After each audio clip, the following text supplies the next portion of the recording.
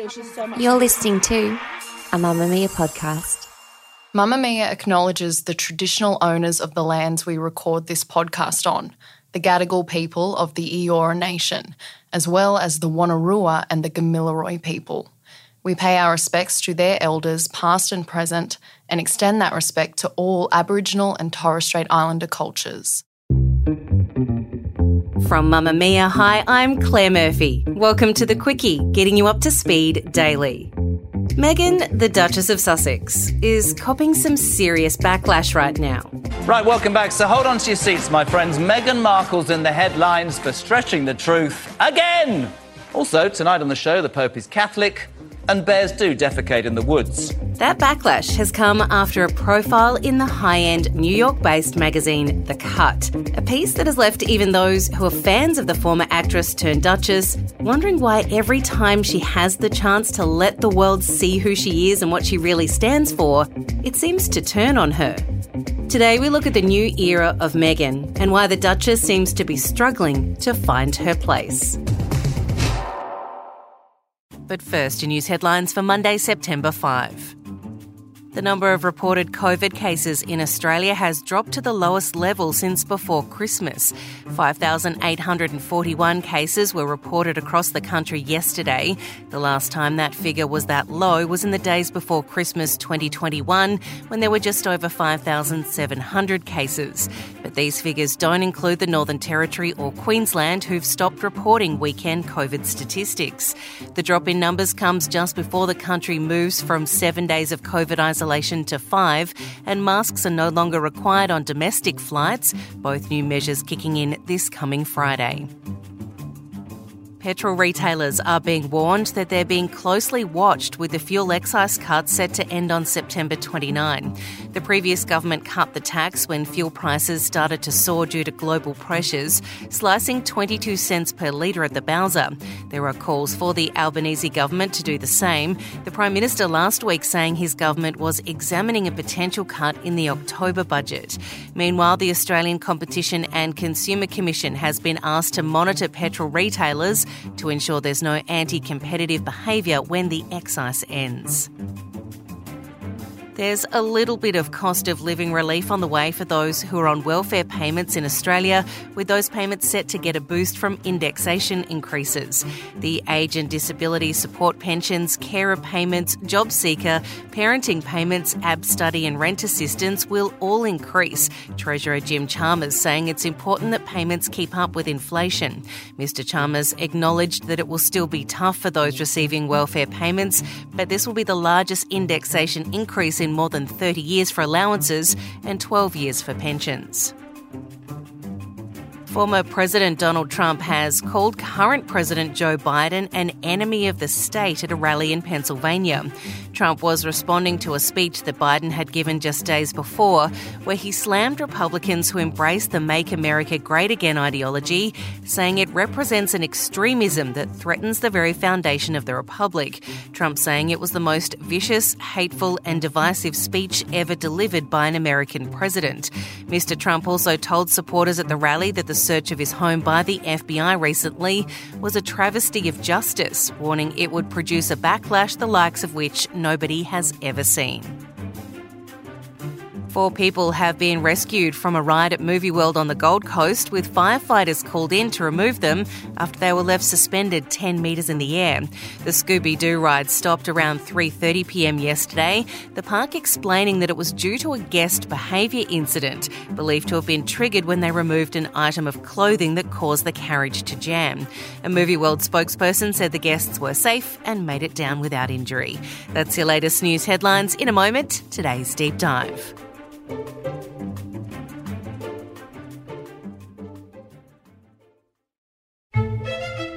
In a world where you're the mixed kid of a full-on white neighborhood, that's what you get. Yeah. Look, and this is part of why when I was putting this conversation together, I had to talk to you.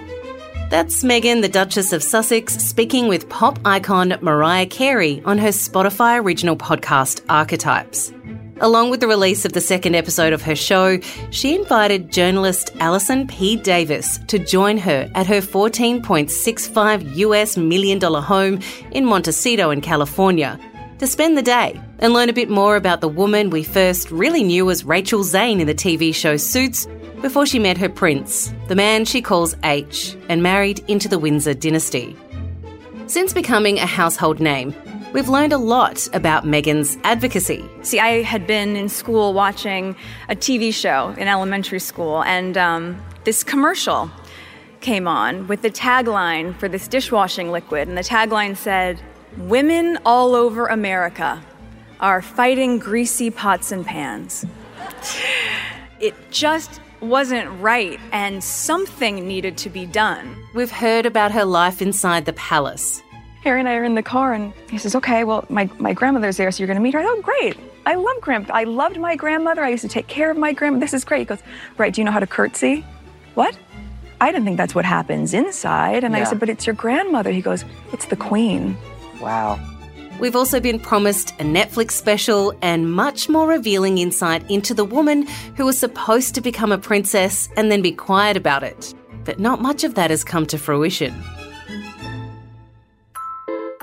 When Meghan and Harry decided they didn't want the royal life, taking their son Archie and moving from Britain to America to start a new life as a private entity, where they could make their own money, forge their own path, say whatever they wanted to say without the shackles of the firm, as the royal machine is referred to, holding them back, we thought that it would be a moment of release and revelation. That Meghan, who'd shown us that she was a powerful force for making the lives of women better, would be able to become more human, more open and more available than the times we saw her every minute movement scrutinised for whether she was worthy of the royal title. For fans of Meghan both before and after she became the Duchess, like Charlie, Mamamia's lifestyle writer, there was a mad respect for a woman who seemed to be talented and smart, but maybe a little misunderstood. I loved her. I loved the show. I watched the whole thing until she left, and I was such a fan. And the moment I found out that she was engaged and with Prince Harry, I was stoked. I was like, she's fantastic. She's a great advocate for women. She's an awesome actress. And I was really excited to see what she was going to do. Charlie and others thought that this interview with The Cut seemed to be the moment we would finally see the Meghan of old. But it wouldn't be the case. Do you want to know a secret? I'm getting back on Instagram. These words are whispered to the journalist as a sort of secret to be shared. If you remember back when Meghan was in the process of signing up to become a member of the royal family, someone had neglected to tell her she needed to delete her Insta immediately. It was there her 3 million followers saw pictures of her in an incredible yoga pose in a bikini by the beach, lounging in a chair with her Ugg boot-clad feet up, having brunch with friends, having a wine on a bright red couch, and reading to her dog Guy on the set of Suits. But when she became a Duchess, the account was closed, and our insight into who Meghan was vanished. That could now easily be turned around. But further into the Cut interview, Meghan ends up reversing her claim she's going back on the social media platform. Charlie says it's frustrating that she seems to be playing some sort of cat and mouse game because she wants to love Meghan, but she seems to keep proving the haters right. Yeah, I thought, especially now that she's not tied to the royal family and she can technically speak, that's what she said in the Cut interview. I was like, now's the time to show us who you are. We don't know really who Meghan is anymore. She doesn't say a whole lot. She thinks everything through that she says, and she's quite guarded and calculated, which is really sad because I just want to see the Meghan that we saw pre-royal family, which I know might not happen, but she said she'd get back on Instagram. Do it. Show us you. Show us your life. Be candid with us because I think people would really appreciate it and she would get her fans back who aren't really sure who she is. Alison P. Davis observed how with every question, Meghan seemed like she had a producer in her head, telling her how to respond. In some cases, not even saying words, but instructing how to translate the moaning sound she's making instead. She explains how much they'd loved the house they now live in and that they initially couldn't afford it, but they did eventually buy it.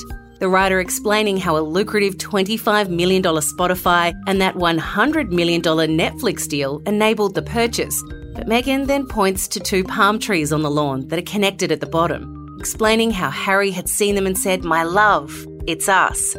And that now little Archie says, "Hi Mama, hi Papa," every time he passes them. There is much gushing about their relationship, with Harry arriving at one point during the interview to explain how his wife can be both a model and a mother at the same time.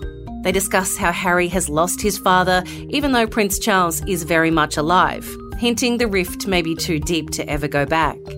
Questions about their plans for the Netflix deal go unanswered, despite Meghan telling the writer that her eye contact is good and she's so excited to talk.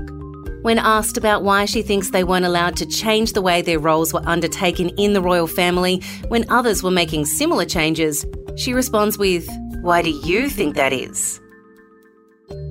A car ride to pick Archie up from school is interrupted when Meghan produces a backpack from the back of the car and instructs her security to hand it to a homeless man they pass, telling the journalist that she's teaching Archie about the different places that people might live. The chat ends with Meghan telling the writer that she hasn't signed anything restricting her from talking. But when asked why she doesn't then talk, she simply says, "Still healing." So why isn't Meghan emerging from her royal-induced silence the way we thought she would? Has pre-royal Meghan been lost to the experiences she's been subject to since, and the things she's been doing in order to rebuild her life as a wife and mother in the real world? Holly Wainwright is Mamamia's head of content and our regular royal enthusiast. Holly, what was Meghan actually trying to achieve with this interview, you think? It seemed a great opportunity to talk, so why hasn't she? I think the piece itself, which I think is brilliantly written and very well put together by a very experienced journalist called Alison P. Davis, who apparently Meghan handpicked from the Cut in New York magazine to come and spend a day with her and drive to daycare and hang out at their house and meet H, as we call Harry now. I think the idea was very much a sort of behind the wall, inside my life. But because of the very nature of Harry and Meghan's fame and all of the controversy and all of the sort of barriers that have been set up around them, she can't really lift that. She can't really let somebody in. So the idea was to kind of do a bit of an at-home classic celebrity profile story. But as even Alison P. Davis says in the piece, it felt like, I'm going to tell you everything and then I'm backing away. I'm going to show you everything and then I'm backing away. So I think a lot of people were left a little bit frustrated about, not sure what I just read. You say like she can't take those barriers down. Why can't she? They've left the royal family. They've left royal life. Are there repercussions if she does let those barriers down? What is holding her back? I think it's a combination of things. So I think one of them is the very lucrative deals that they have in place with Netflix and Spotify. So as Meghan says very openly in this piece, one of the things that's brilliant about it is Alison P. Davis gushes about their home and how the scale and style of it is breathtakingly California chic, peak of the pile, goop-esque, fabulous. And Meghan says how when they first went to look at it, they couldn't afford it because they didn't have jobs. She says, we didn't have jobs, so we were like, we'd love to live there, but we can't. And then obviously they signed their Netflix deal and their Spotify deal, which are reportedly for, hundreds of millions of dollars, and they could afford it. And I think that one of the complications is that you don't get that level of investment in your content. So this also includes Prince Harry's forthcoming book and reportedly a sort of at-home TV show without guaranteeing some level of exclusivity. So there will be some limits on what they can share when with different journalists that are to do with financial deals. The other issue, of course, is that they still are royals. They might have left the royal family, but they're still officially the Duke and Duchess of Sussex. And I think that while the Queen is still alive, I think there will still be some reins on what they do and don't say about the royals. Is the fact that the Queen is still alive and from all reports is actually quite poorly at the moment, do you think that that might be what's holding back the relaunch of Meghan and Harry? Because they do have all these deals in the works, as you mentioned. There's the Netflix deal we just haven't really seen come to fruition, even though the deal was inked quite a while ago now. Do you think they're being respectful of Her Majesty and maybe holding back until, I don't know, she recovers miraculously or she sadly moves on? I do think there's an element of that because I think it feels a little contradictory that they're still holding on to these titles given what they have publicly said about the royal family. And I think we're in a very high Meghan and Harry moment right now because we've got the podcast, we've got this profile. This week, they're traveling to England and Germany, I think, for official engagements for the first time. Not official royal engagements, but engagements for charities that they're interested in, but those are public occasions. I think that while the Queen is still alive and Harry is always really careful to make sure that any criticism he has of the royal family, the firm, as we call them, does not reflect badly on the Queen. He's gone out of his way to say various times it wasn't them. And obviously at the Queen's Jubilee, he talked about going to visit her. And I think there is a careful protection around that. When the Queen passes and Charles becomes king and remodels the royal family by all accounts, I think the gloves may be off a little bit more for Harry. Some of the commentary about parts of the piece in The Cut is, and it's hard to kind of say bad things about someone who seems to be doing good things, but the kits for the homeless. So she reportedly carries these around at all times and hands them out to people that she comes across in her travels, dropping Archie off at school or whatever. But is she trying to capture some of the Princess Diana kind of love, or is this who Meghan Markle really is, you think? Gosh, if you listen to Meghan's podcast, she makes it very clear from the beginning that she was always a very earnest, well-intentioned girl. You know, she was, there's her words, ambitious from a young age and wanted to make the world better, and she was a feminist and all these things. And I think that there's no question that that's a large part of the platform that she sees herself and Harry standing on, is one that's serving a positive purpose. But it's very difficult to read that paragraph in particular about pulling over the car and handing the backpack to the security guard, who then gets out of the car and goes and gives it to. It's very hard to read that without an eye roll. And I just think, with all the best will in the world for these young people who are obviously trying to affect good in the world, there's a certain tone deafness about that some people say is a bit of a culture clash, a bit of an English American culture clash, but it just feels very performative to do that with a journalist in the car. It kind of lands really clunkily, I think, alongside the descriptions of the very lavish house, the descriptions of her and Harry seeing it and seeing these palm trees that are joined at the base and telling each other that it was representative of their love. Like, I think there's a large element of Meghan can't win, whatever she does. But I also think that kind of desire to maybe paint a very Oprah-esque figure feels a little bit premature for where they're at. I'm glad you brought up the palm trees, because there's a few references to H, as you mentioned, as we call Harry now, throughout the piece, and their relationship and their support for each other. And something somebody told me a long time ago is like, beware the couple who constantly talks themselves up on social media, because often they're the ones who are struggling the most behind the scenes. And this is what made me feel that maybe Harry and Meghan aren't maybe okay, because there's constant reminders from them that, guys, we're good, we're the best, we're okay. Does it feel like maybe they're also struggling with their relationship with everything that's gone on? Look, I think there is an enormous amount of pressure on that relationship. It's now basically in black and white that he is completely estranged from his family. And whatever you think about the royals, and they are a very dysfunctional, archaic, conservative, problematic bunch, but they are the only people who really understand Harry's world, right? Like what he grew up with, what happened to his mother, the pressure that's put on him and his brother. They are really the only people who get it. And if you think that now, as Meghan states several times in this article, she says, we moved together. She talks about how their love story is what she can't wait to share, presumably in the semi-reality show that's coming. I'm sure it won't be a reality show as we know it, but it'll be some kind of classy documentary version of that. They're at great pains to say that love wins out, love will conquer all. But I think that also that is an enormous amount of pressure on a couple to like us against the world. And I think that sometimes that works, but us against the world is backing yourselves into a very tight corner. It's a lot of pressure to be like, nobody understands us. It's just us two. The headlines following the release of the Cut profile have been brutal. She enjoys being the victim, screams US TV host Megyn Kelly. Meghan Markle's comments final nail in the coffin for royal family relationships, says the Daily Mirror. So can Meghan ever really win? Can she capture the love that came before her walk down the royal aisle? And would actually just being candid and open from this point on turn things around? Holly says, Probably not. I actually don't think she can win. And I think one of the reasons why is because in the process of extricating themselves from the royal machine, they have made themselves a shitload of very powerful enemies, not least the media. The British media in particular hates them. The American media are more welcoming and open because they love a celebrity and they love a success story and they don't have issues with living the billionaire lifestyle while being philanthropic. That's quite a well-established American tradition. But the British media hates them. Harry and Meghan criticise the media every opportunity they get. So I think it is very difficult for them to win. And I think that if Meghan and Harry weren't doing anything, weren't putting out work into the world, they would be criticised for being freeloaders.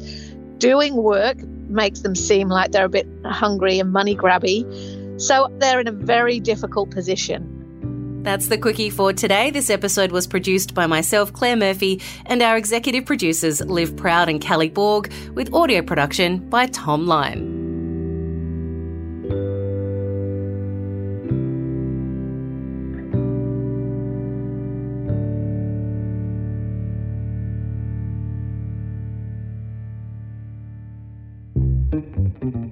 Big thanks to anyone listening who's become a Mamamia subscriber. Subscribers get access to every podcast, exclusive videos, and all the great articles on Mamamia. And you'll be helping to fund girls in schools in some of the most disadvantaged countries in the world through our partnership with Room to Read. Subscriptions cost as little as $5.75 a month. There's a link in our show notes.